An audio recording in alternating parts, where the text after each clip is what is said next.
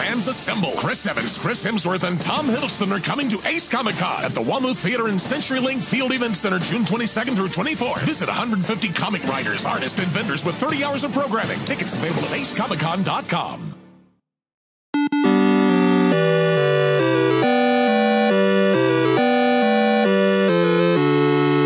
Grid 5, I'm going in.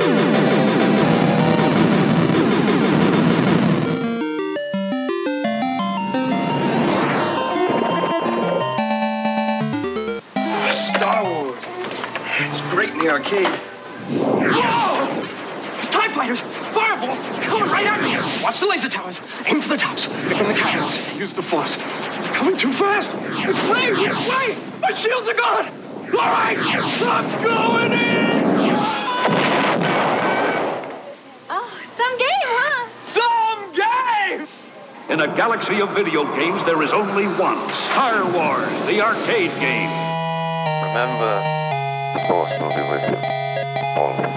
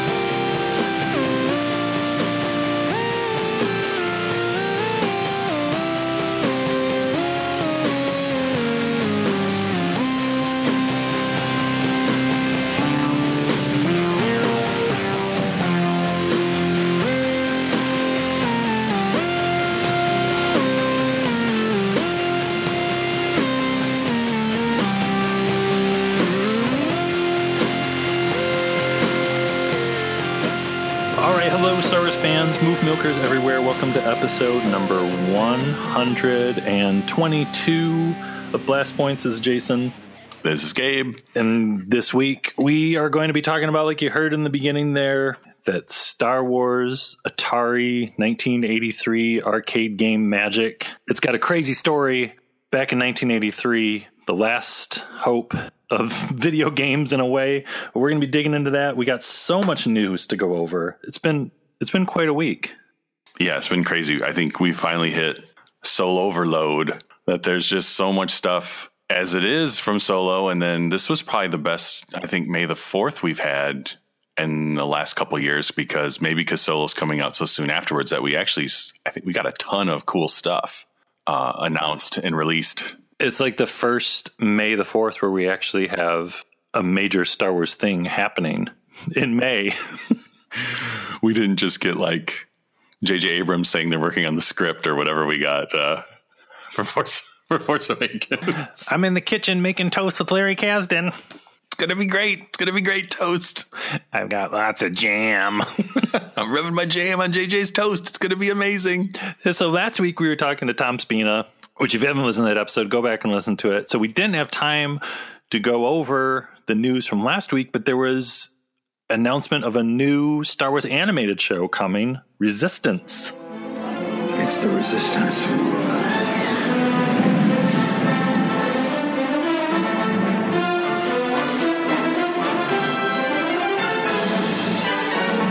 With the Resistance, yeah. I am with the Resistance. Which sounds cool. We're kind of keeping the same creative team as Clone Wars and Rebels, but we're moving towards a more 2D anime style art style, which we still don't know if it's hand drawn or like CG that looks like 2D animation, but it's exciting to get kind of a new style. And then it's a whole new time period, which kind of seems like the one we thought we would get, but it's still exciting time for new stories. Yeah, and it's coming out in the fall, which I was still just like, man, that's really soon. But it kind of makes sense with Solo coming out in 2 weeks or 3 weeks, that this is going to be, we've talked about before, our Star Wars free Christmas this year. So maybe Resistance will fill in the gaps in our heart and keep the Star Wars flame burning for the in the cold months. The Star Wars fireplace. The Star Wars fireplace in our hearts will keep burning. Put another resistance log on the fire. But it's exciting. We're supposed to get appearances by Poe Dameron, voiced by Oscar Isaac. Phasma's going to be making appearances with Gwendolyn Christie, and there's a new character, Banjo-Kazooie. Kazuda Ziona. So get used to that. So we got a new pilot, and then are we going to see are Ahsoka and Sabine going to show up? Is Hera going to be hanging out? Is Hera and Kanan's little green-haired kid going to be in it? Is Jedi Luke going to show up? Leia, Lando, Han, everybody could be there. Tally, Snoke, Young Huck, Asti. All our favorite. G897, maybe we get to see him get built. Okay. GA97 should be there. Peasy. Should be a whole episode about Peasy. Episode title, It's Not Easy to Be Peasy. Her whole hip-hop career as PZE. And her and 3PO and R2 and BB-8 start DWA. Because we know 3PO and R2 can get down. So, they've just been waiting for PZE to show up to fill out the group. So we got a lot to look forward to in the fall. My name, is C-3PO. Rapping about space, the new place to go. You can eat all you want and you won't gain a pound because there isn't any weight here like back on the ground. We travel very fast near the speed of light. You can leave in the morning and get home last night. I love the idea of spying on the growing First Order animated show. They were saying bold, more colorful animation style, anime inspired. I imagine we're going to be seeing our first real look at it probably pretty soon. Probably after the Soul Overload dies down, we'll start to learn more about Resistance. Once it's all soul over. The X-Wing kind of ship they show in the little art treatment with the logo is something different we haven't seen before too. So it's exciting. Maybe we'll get some really cool new ship designs. I mean, that's like a training X-Wing or something. I don't know. And then on May the 4th, we were treated to 8 new Forces of Destiny shorts. It was a lot, but yeah, if there was ever a run of Forces of Destiny episodes for us to talk about, I think these ones were just for us. We got the full range of Blast Point's favorites. I was like, well, look at that. It's the Gorax. And that would have been enough, but no, he's got to fight Nisa. Princess Nisa from the Ewoks cartoon. She's back. In more than one episode, too, because basically the season starts out with Chopper and Friends, which another wacky hijinks with Hera and Chopper, but Chopper decides to get 2 Ewoks to help them in a space battle, or I guess not a space battle, but a ship battle. Did you notice the other Ewok with Nisa is, I think it's either Tokat or his brother Wonka? Wonka was the Ewok that helped Chewie in the AT-AT. So I think it's either him or his brother Tokat, which they haven't confirmed who what Ewok that is, but it looks like they're hitting the heavy hitters on the bench, on the Ewok bench. I think you just want a ribbon. I think you get a ribbon coming in the mail to you. I was a poser. I was just like, is that Papa Lou? No, I don't think so. I think the dark fur and the green hood narrows it down.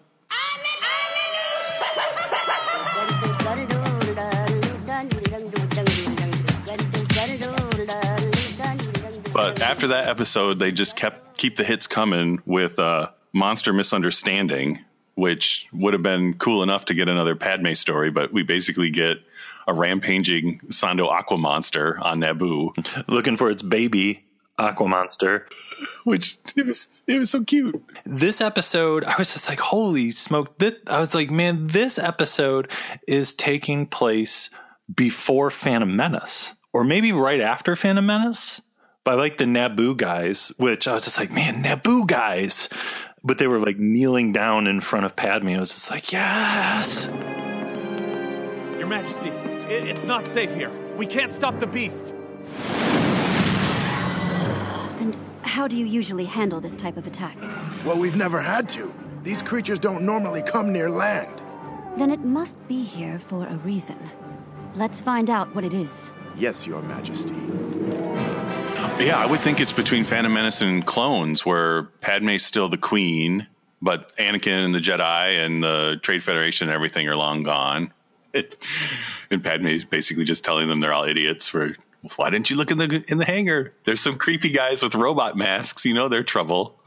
Yeah, it's like, man, how did Tito get to Naboo? He's got the Tito's gang. They're galaxy-wide. We're finally getting the backstory of Tito's gang. After that was little Sabine and her little brother Tristan adventure called Art History. Yeah, the Vizsla statue. That was pretty cool. With some Darksaber action. And then we got one just straight up called Porgs. A little Chewie just trying to do some work, and the Porgs are stealing all his wires, but it's just too windy and they can't get the really soft leaves off the Achu tree. What's it going to take for us to get animated old grumpy Luke Skywalker? How many more Forces of Destiny seasons do we have to do? I kept wanting him to like turn the corner, like, what's happening over here? It's got to happen. Chewie, leave them alone. Well, at this rate, I mean, they're raising the stakes every run of episodes. If you would have asked me if half this stuff would have ever been in animated form, I would have told you were crazy. I was hoping too some caretakers were going to pop out from around the corner, but you know. But the next one was what I thought was really cool and kind of sets a exciting precedent with Forces of Destiny. Is they basically animated the deleted scene from Force Awakens with Rey and Finn running from the snowtroopers and their little speeder thing. So is Padme talking about Sweetheart going to be next? Are we going to get Anakin meeting Padme's family as a Forces of Destiny episode? Why not?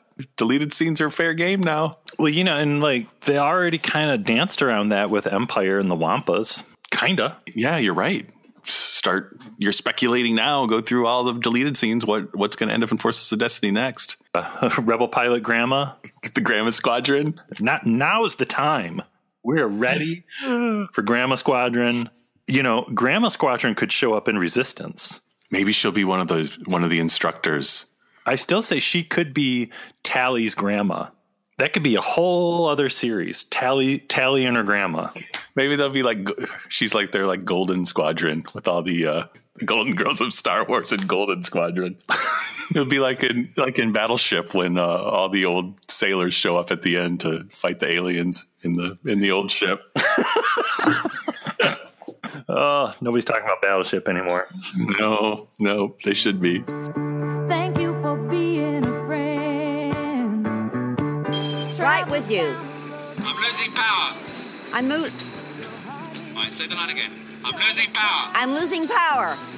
Get clear, she's gonna blow. Get clear, she's gonna blow.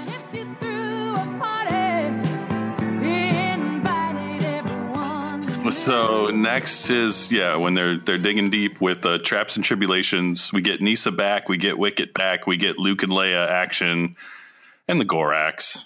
I like that. I feel like I already knew that the Ewoks were so good at making giant traps for giant things because they were constantly fighting the Gorax. It's kind of wild to get that kind of an official story thing now. That's why they have traps. Duh. What did you think? They just came up with that stuff overnight? No. That Gorax is always giving them problems. That was not something I expected to see, and I'm super happy we got it. That Force of Destiny was just one step away from somebody flying over plane drop the sack. There's more episodes to come. Because in one little Forces of Destiny, they brought in the Ewoks cartoon and the Ewok adventure Caravan of Courage. All the worlds are colliding, combining. Yeah, if Force of Destiny keeps going, we're going to get Mungo Baobab. It's going to happen. We're going to get Mungo Baobab talking to Indiana Jones in the interdimensional being spaceship. It's all going to happen. I think that one too just keeps getting me pumped that if Mark Hamill's doing Forces of Destiny, we're going to get some Luke in Resistance. We have to. I don't see how we're not going to get at least a little bit of Luke. He doesn't have to do Mark Hamill today trying to sound like 1983 Mark Hamill either. He can do modern day Mark Hamill, which would be nice. And then, the last one, another one I didn't know I wanted until we got it, was some Ezra flashback action of Ezra with his blaster saber getting a lesson from Ahsoka. Yeah, that was really cool. Yeah, it's cool to hear Taylor back and doing the voice, and I kind of miss long flowing hair Ezra. You know, in that episode, it got to me where I was just like, oh, Ezra, I've missed you. Yeah. All the trash talk I've done about Ezra Bridger over the years. But then I started thinking, like, man, if old Ezra shows up in Resistance, people are going to go nuts. And I was like, man, I'll go nuts. Yeah, who are these people I'm talking about? I'm going to be going nuts. I take it all back. I'm down with Ezra. Seeing you alive again brings warm feelings to my heart. But yeah, overall, man, I think every time they release a batch of Forces of Destiny, they're just getting cooler and better, and they're digging deeper with where they're coming from the stories. So I hope they keep them coming. The choices we make, the actions we take, moments, both big and small, shape us into forces of destiny. I think we're ready to start talking about the Solo overload. Solo is 2 weeks away, and we're in Solo deep. Han Solo. Han Solo. Han Solo. Han Solo. Han Solo. Han Solo. Han Solo. Han Solo. Han Solo. Han Solo. Han Solo.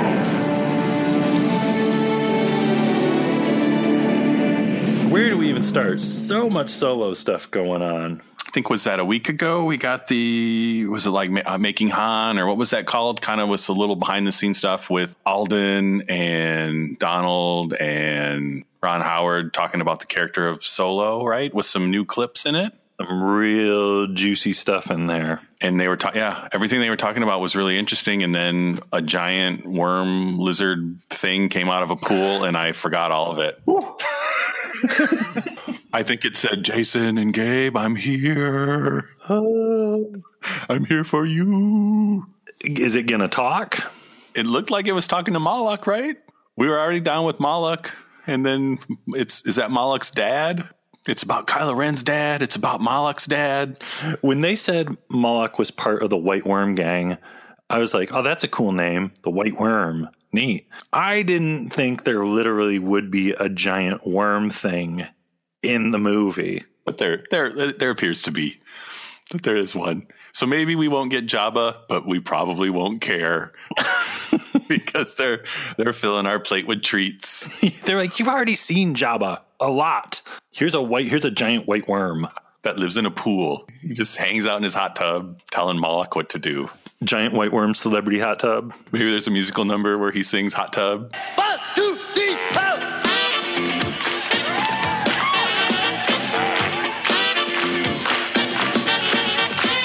Solo for child. So that was just the beginning of Solo madness. Solo overload. Ron Howard was on the Star Wars show last week saying all the right stuff. It's the duality of the character. The idea that he's out for himself, he's got an outlaw spirit and code on the one hand, but he can't quite live it and walk it because he doesn't entirely feel it. The duality is he's a great guy, and he hates that about himself. Trying to shape that good part of him. This story, it has a lot of fun with the characters, and when I say fun, there's a lot of humor, there's a lot of action, there's a lot of excitement, and that is fun. But also part of the fun is identifying these qualities in Han and also the characters around Han. So the relationships really shape him. They didn't take our advice and have Chewie go on all the talk shows, but at least we're getting Ron Howard doing the rounds, which is great to see. He was talking about the cameo from his brother Clint Howard. If it was Rocky, he's kind of the Burgess Meredith of the sort of underground droid battle world. He rubs L3 the wrong way. It's one cool scene, but he's a part of the introduction of L3. Oh, I keep forgetting there's droid fighting too. It's like 2 weeks away. Deep breaths. Let's move on. We got some hot Chewie footage in A Roar for Change. So they're keeping up the new Star Wars tradition of doing something for charity, and this time courtesy of sometimes diva, sometimes sweetheart, behind the scenes Chewbacca footage. It's still true. You need to get people pumped up. Just show Chewie walking in slow motion with the wind blowing his fur. People get hyped. People start feeling romantic. Things change in your body that you're not ready for. It's springtime. Things start blooming. There was a great tour of Donald Glover taking you through Lando's Falcon.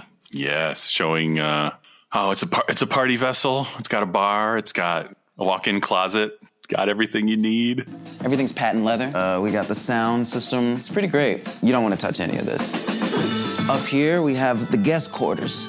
Pretty awesome space. Over here, we have one of my favorite places on the ship, food and coffee bar. Make you a drink if you want, you know. This ship has probably never looked better than when Lando kind of had it. Just, you want to party in space, you need the Falcon. Are like the drink shakers, mixers, do they like magnetize? Oh, probably. Because like the Falcon's spinning around and stuff, you think that stuff would be flying all over the place.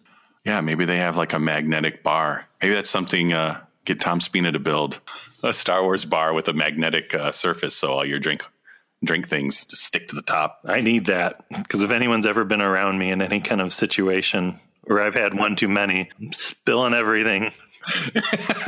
There was a clip. We got our first clip of actual footage, like a bit of a scene from Solo. Han and Kira and Chewie in the cockpit of the Falcon. And if you listen really close, you can get a little sampler of the new score. Good going on.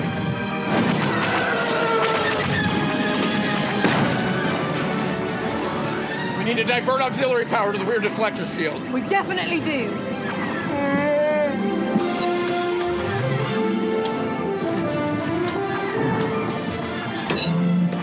Since when do you know how to fly? 190 years old? You look great. Chewie, get in. I'll help Lando.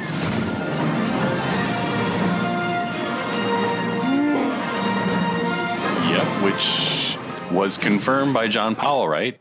What does he say? A beloved character gets his well-deserved theme in the new clip featuring my Solo, A Star Wars Story score for Star Wars Day. So we get a little bit of Chewie's theme. Chewie's theme. Because when I first heard that, I was just like, is he riffing on John Williams' new Han theme? Maybe that's Chewie's theme. It sounded great. It starts out with the asteroid music. But I was just like, man, you know what that score like reminded me of? Like a Disney movie that would have came out like in the 60s or something. A cheesy word, but whimsical. I could see that. It definitely, it was kind of more cheerful than I thought it would be. But yeah, it's cool to hear new symphonic Star Wars music. The asteroid field music I wasn't expecting that, but if they're ever going to bring it back, this, I guess, makes sense. It's the movie to do it in. So that was exciting. It's just going to keep coming. There was so much stuff. There was the 360 video of Lando. Oh, crazy 360 video. All right. We got to talk about the 360 video. So I don't think they've ever released any promotional stuff like this before. This is silly enough, almost in a way like the Denny's commercial where it's stuff from the movie, but not actually the movie. But they kind of, I think, recreated one of the scenes from the movie in full 360-degree VR with the camera in the center of the table. And you can just kind of pan around and watch Han and Lando playing cards with their crew of amazing puppet aliens. I don't know how many times you watched this, but I watched it like 6 times in a row when it came out, because there's just like, you got to watch it in every direction at least once. Oh, there's so much good stuff in there. I watched it once where I had it on the Therm Scissor Punch camera, where I just tilted the phone so you just only watch the Therm Scissor Punch reactions. Scissor Punch is great. He smashes a glass. He gets angry. I don't know. It's cool as a promotional thing. And I think it's also pretty amazing as this, it's like live action 360-degree puppetry, which you don't see that every day, because I think all these guys are on set animatronic guys in suit puppet things, and they're all acting together at the same time, interacting. The six-eye guy, I don't know if you notice, like his eyes move independently, and like sometimes he'll look at Han with one set of three eyes, and he'll look at Lando with the other set. Giant hands, bubblehead guy is becoming a new favorite with he doesn't even know. Oh, I hope they make a big like doll you can hug, and you hug him and he says, he doesn't even know. Did you look at any of the guys in the background too? Like if you look behind Lando, I didn't catch this until the 10th time in. Kira and Chewie are standing back there watching. I did once where I was just looking at the ceiling. You can just watch the ceiling. If you look straight down, you can just look at the chips. There's like a iguana man with tree hair in the background. There's some awesome Conan the Barbarian bearded fur wearing dudes. There's two hairless hamster people drinking wine or beer, giggling. The goat man's back there. There's so much good stuff. There's that guy, the alien, who's wearing the Chewbacca hoodie.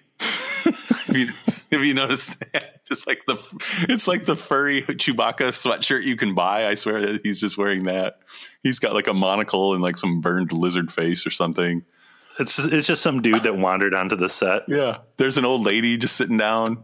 I'm really digging the astronaut space man woman with like welding goggles playing cards, who doesn't seem very good, just sitting there watching the game. Bootleg Zuvio's doing like finger tricks with the chips. He's like twirling them around his fingers.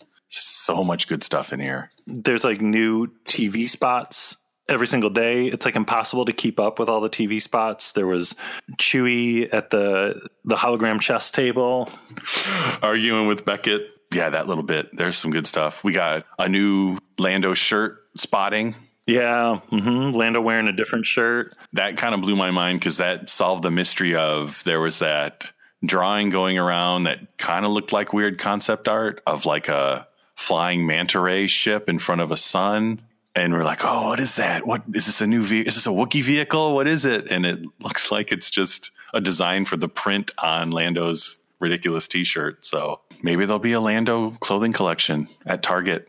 The tickets went on sale.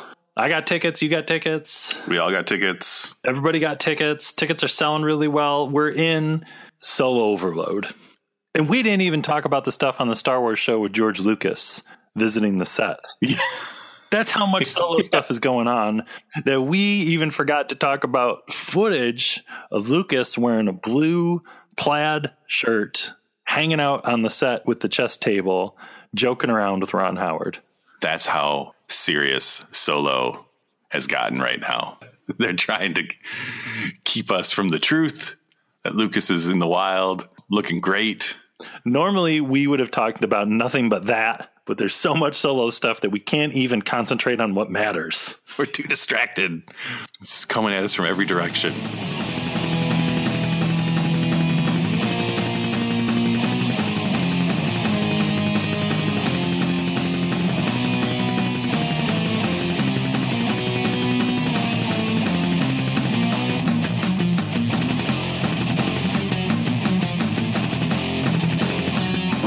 Well, here it is, the most eagerly awaited arcade game of the year, the brand new Star Wars.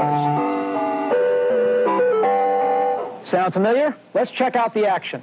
Now, as Luke Skywalker, your mission is to reach the Death Star and find the tiny exhaust port that's the only spot vulnerable to your proton torpedo. This machine was supposed to be ready for the summer opening of Return of the Jedi, but just now is arriving. However, it doesn't need the tie-in with the film to make it a success. And like the Force, this Star Wars game will be with you always. All right, so let's talk about one of the first and possibly one of the greatest Star Wars video games ever made, the fantastic 1983 Star Wars arcade game. A game that somehow managed to both create a new era of gaming, of Star Wars games, and at the same time possibly usher in the end of an era of video games in general. Gabe, do you remember playing this game as a kid? I do, but I want to say in Muskegon, where we grew up, there wasn't a lot of it. I can't even remember. I know I played it a few times, but I can't remember where, because kind of by my house, there was a little movie theater that had a couple arcade games. They didn't have it. There was a actual full-on kind of arcade place down the street. Had a bunch of games. They didn't have it. So I don't know. Where did you remember playing it? Because I probably played it where you did. Back in the 80s, there was an arcade in the Muskegon Mall that was right next to the toy store. Okay. I don't remember playing it there, but I do remember going to Showbiz Pizza. Or if you younger folks out there don't know Showbiz Pizza, go look up the Rockefeller Explosion Band on YouTube. Yeah. Get ready for that. But I remember Showbiz Pizza had the sit-down one. And I remember being like, oh, my God. What is this? We're like 8 years old and our voice drops. Oh, my God. I sat down a boy. I came out a man. There was so many innovations with this game. Yeah, I mean, it was, for all purposes, as far as you could tell, it was 3-dimensional. Like you were really moving through 3D space. It had sound effects and voices and music. It was intense for 1984, three. So right after Jedi. It wasn't really the first big licensed movie arcade game. I don't know. I mean, Tron was a big deal, but I say that Tron was a big deal. Tron was not Star Wars. Tron was Tron. But the Tron arcade game was pretty hot, and I know I played that one a lot too. So it was a big deal as far as arcades go back then. Hot and hard. Yeah. Hard and hot. Yes. A 2H warning on that Tron arcade game. But this was the first Star Wars arcade game, and it was, aside from the Parker Brothers Empire Strikes Back Atari 2600 cartridge, this was the first big Star Wars video game release ever. Nothing against that Empire game. I think Jedi Arena was also before this. Could be. Yeah, I feel like that came out around the same time as the Empire Strikes Back one, but could be wrong.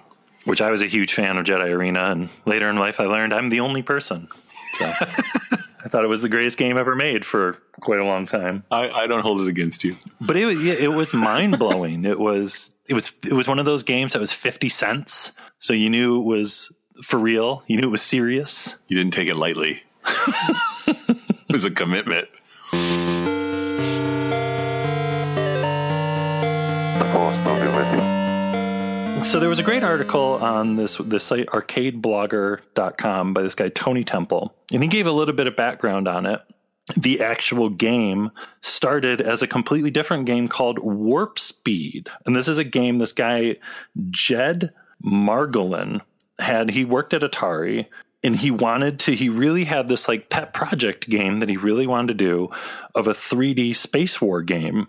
And Atari had him working on stuff like Tube Chase and Battlezone, which was Battlezone?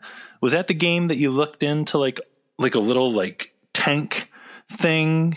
Yeah, like a little periscope kind of thing. Yeah, Battlezone was basically the same technology of vector graphics, which could kind of approximate 3-dimensional space. So yeah, definitely Battlezone was a precursor or probably inspiration and a technical stepping stone to getting to our Star Wars arcade game. Yeah. So finally he got the green light to get his Warp Speed game going, and he got this guy Greg Riviera doing programming and another guy Mike Halley as the project leader.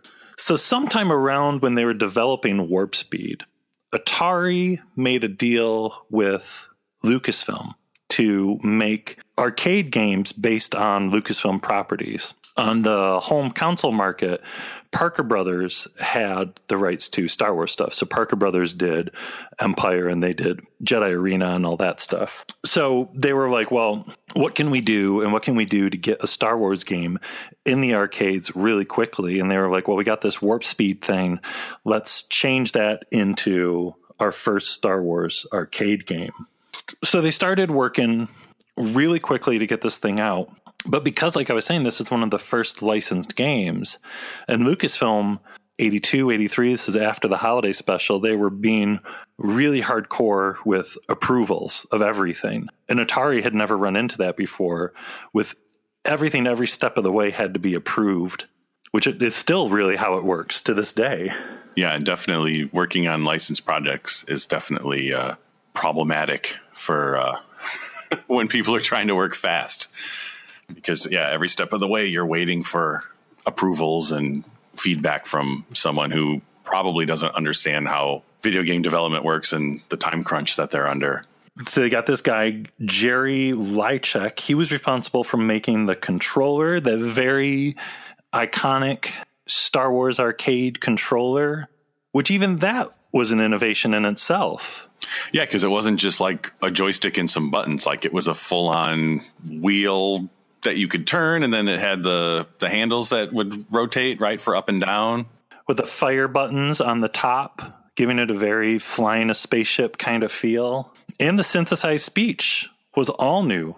And there's not just like one line in it. There's a ton of stuff in this game. You got Han going to Yahoo. You got Obi-Wan, and it sounds great.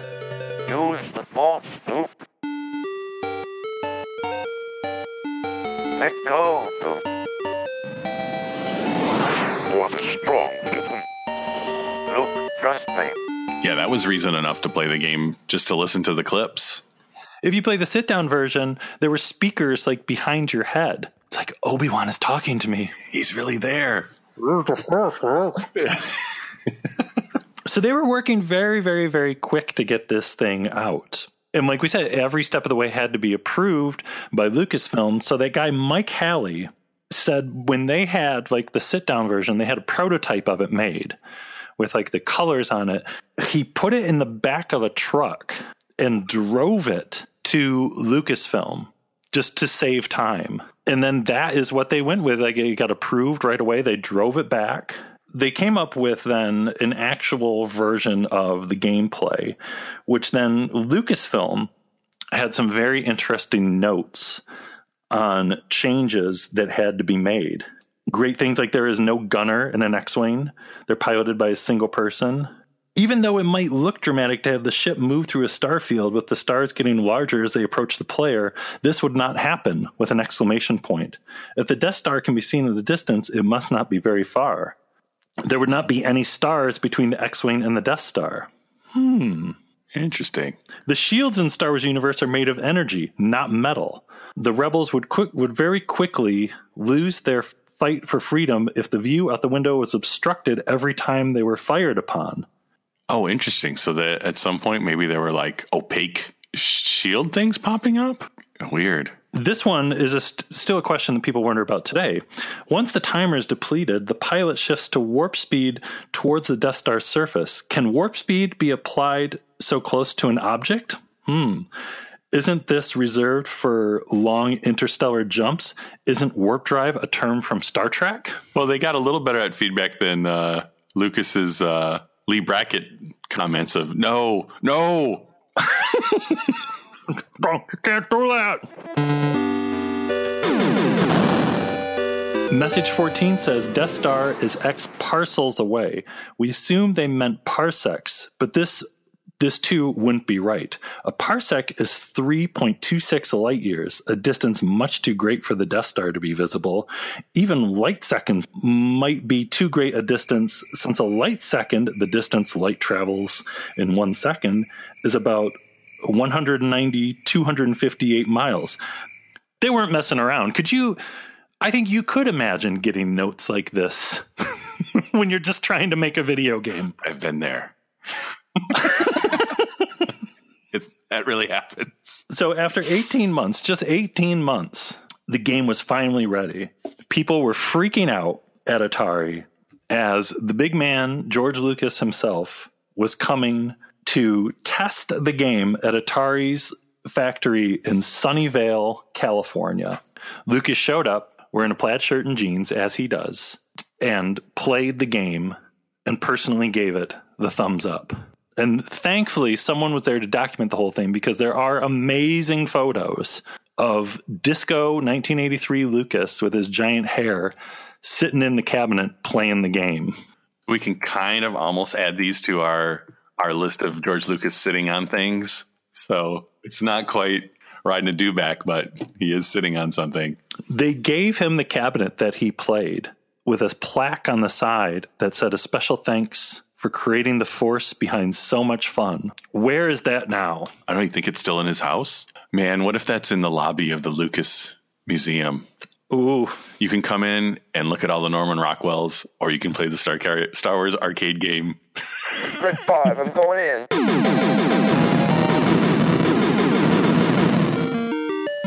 They had like a big press launch for it. That Greg Riviera guy was interviewed on film going over the key elements of the game during this big press launch. The first innovation that we've introduced is the Star Wars Flight Controller that not only involves both hands for accurate positioning and aiming, but also is a very non-fatiguing control because it is human engineered. It's angled to handle the arms in the standard position of the hands, and it's downsized for most of the population to use.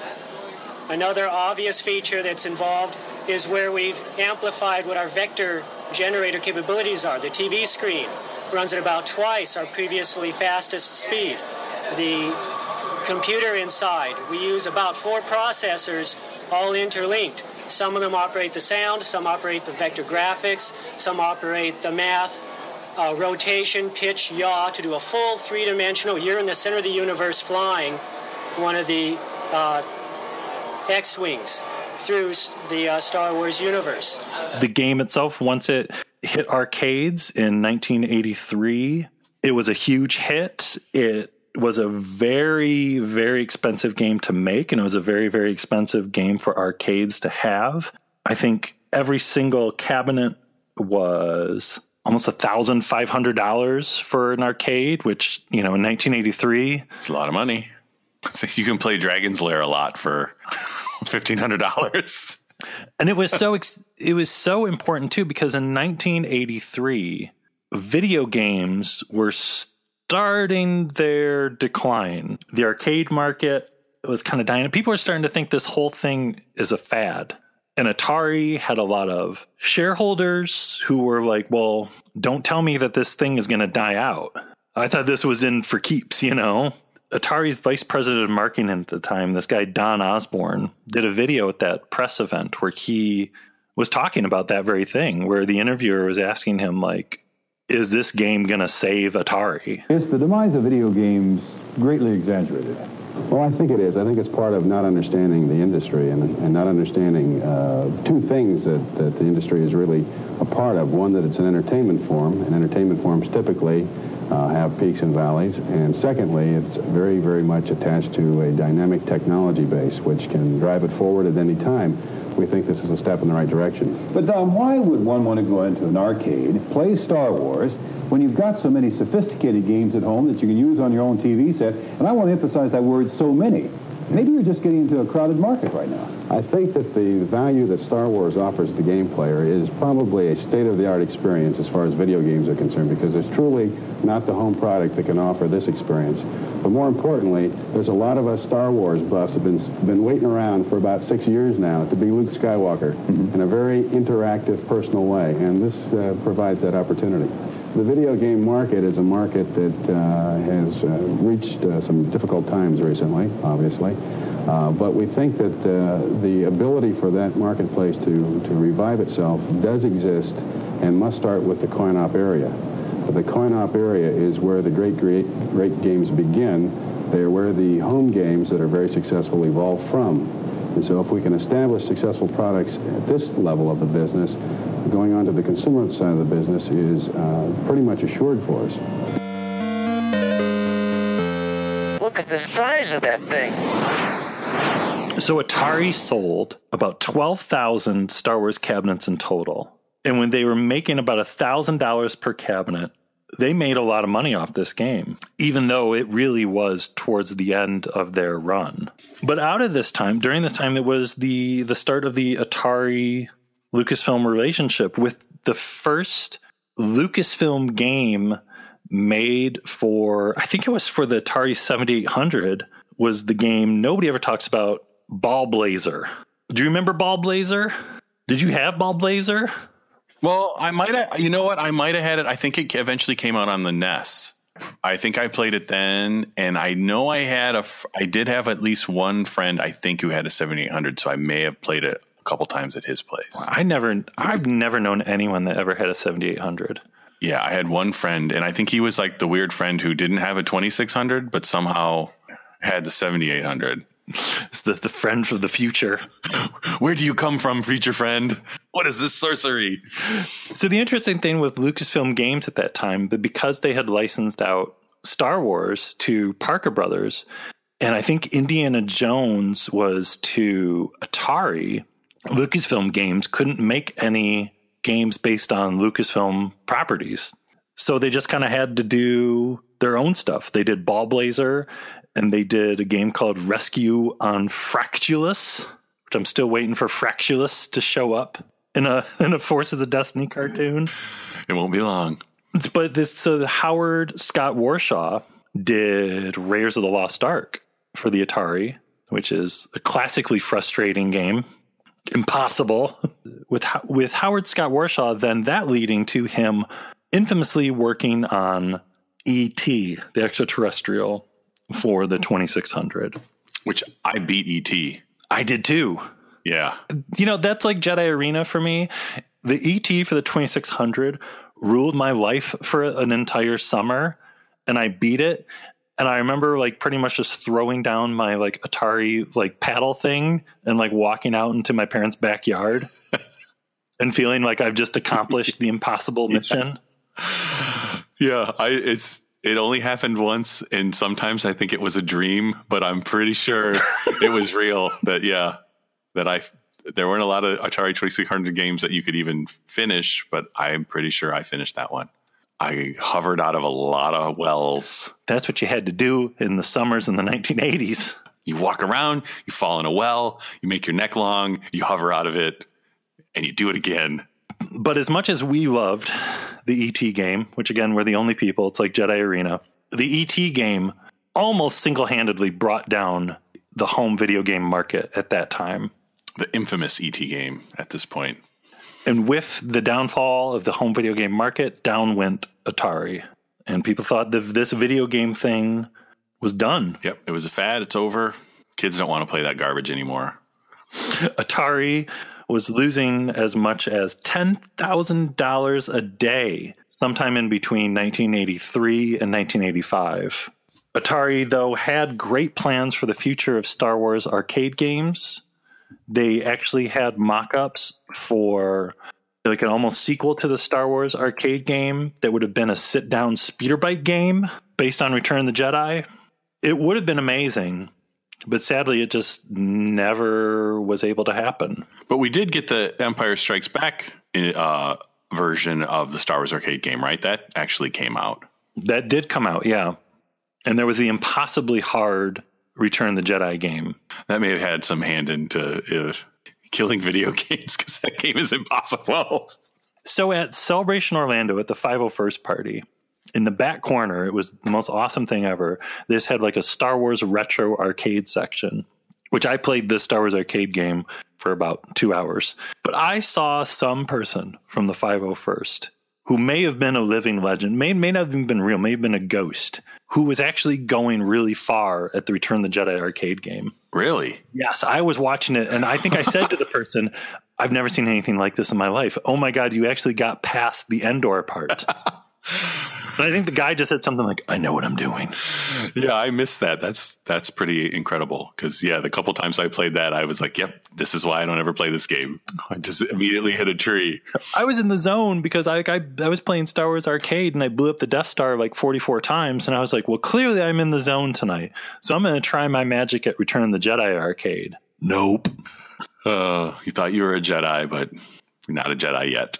Well, Star Wars Arcade still stands. You still play it today, and it was like at the end of the arcade era, one of the last amazing games of that era before our kind of arcades kind of had their renaissance in like almost 10 years later with fighting games and stuff. Well, I think one of the things that's so cool about it and makes it still exciting to play is because the technology they used with the vector graphics is pretty much the same technology they used to do the video from R2's plans of how they were going to blow up the Death Star, since that was all kind of simulated vector graphics. It feels like you're in a X-Wing simulator kind of in universe for A New Hope. So even playing it today, it's like, oh, this is what the X-Wing pilots would have trained on, kind of a thing. Like it's, stylistically it fits in with the universe. So it doesn't really feel dated, even though it's a 40-year-old technology. There's just something about it. And I don't know if it's like the charm of it, the music, there's something that it's a 40-year-old game and it seems like such a product of its time, but it's like watching Star Wars. It's just charming in its own timeless and yet old-fashioned, weird, at the same time, weird way. Where it's something, if you play the Return of the Jedi game, you don't have that feeling. You just want to kill somebody. You have no feelings. Yeah, and it looks like, okay, this looks like a old school 8-bit graphic-y kind of game where, there's just something timeless about Star Wars Arcade. And you got to give it up to the Star Wars Arcade game because it was the first great Star Wars video game. Again, sorry, 2600 Empire Strikes Back fans. I don't know if that's on anyone's great Star Wars game list. I'm sure it's on somebody's, but 2 hours into the Empire game, waiting for it to change. When am I going to get to the next stage? I've killed 40 AT-ATs. Come on. Without that Star Wars Arcade game, where would Star Wars video games be? Would we have Battlefront with all the things that are happening today? And almost every Star Wars game worth its weight in Star Wars has done its own take on the attack on the Death Star and started with this game. Everybody wants to sit in an X-Wing, and that hasn't changed. Press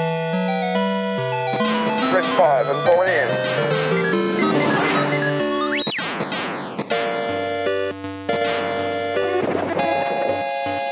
I'm on the lead.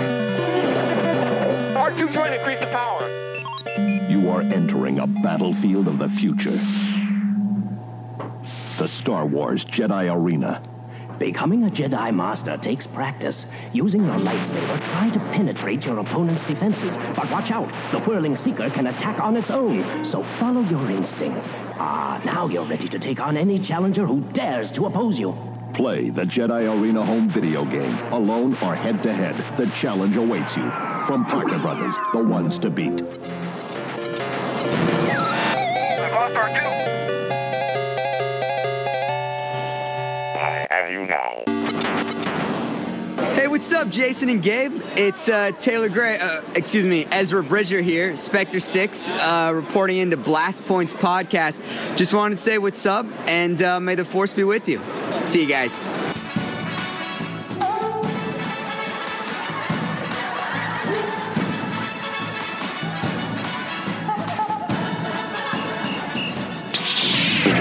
And these blast points, too accurate for sand people.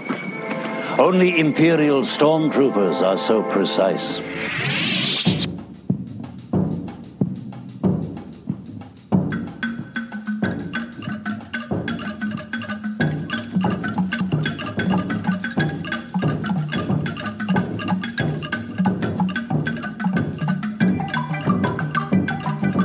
All right, so iTunes reviews. We say it every single week. Leave one, write something nice about the show, and we will read it on an upcoming episode. And check us out on blastpointspodcast.com, where you can check on episodes, comics, recipes. You can buy t-shirts. You can download the theme music. Send us an email at contact@blastpointspodcast.com. Check us out on Facebook, Instagram, Twitter, and keep downloading the podcast wherever you download your podcasts. Keep subscribing, keep sharing it out to friends. It's how it makes this whole thing grow, because it's springtime. Yeah, shower your friends with Blast Points rain so new listener seeds will grow. And next week we're going whole solo, solo, all next week as we start to get closer and closer to May 25th. And for folks out in the Pacific Northwest area, or even not for anyone, there might be some news coming up with some surprises in Seattle. Maybe. some some Blast Points, something going on very soon in Seattle. We will keep you posted on stuff that may be coming. In Seattle. We don't live in Seattle. But there might be some Blast Points something. So maybe we're starting a grunge band. Maybe that's what it is. Maybe it's something else. We'll find out. Stay tuned for that. Does it have anything to do with the little commercial people heard at the beginning of the episode? Possibly. On that note, that about wraps up number 122. Thank you, folks, for listening. We'll see you next week. We'll talk to you soon. Bye-bye. May the Force be with you. Goodbye, old friend. May the Force be with you.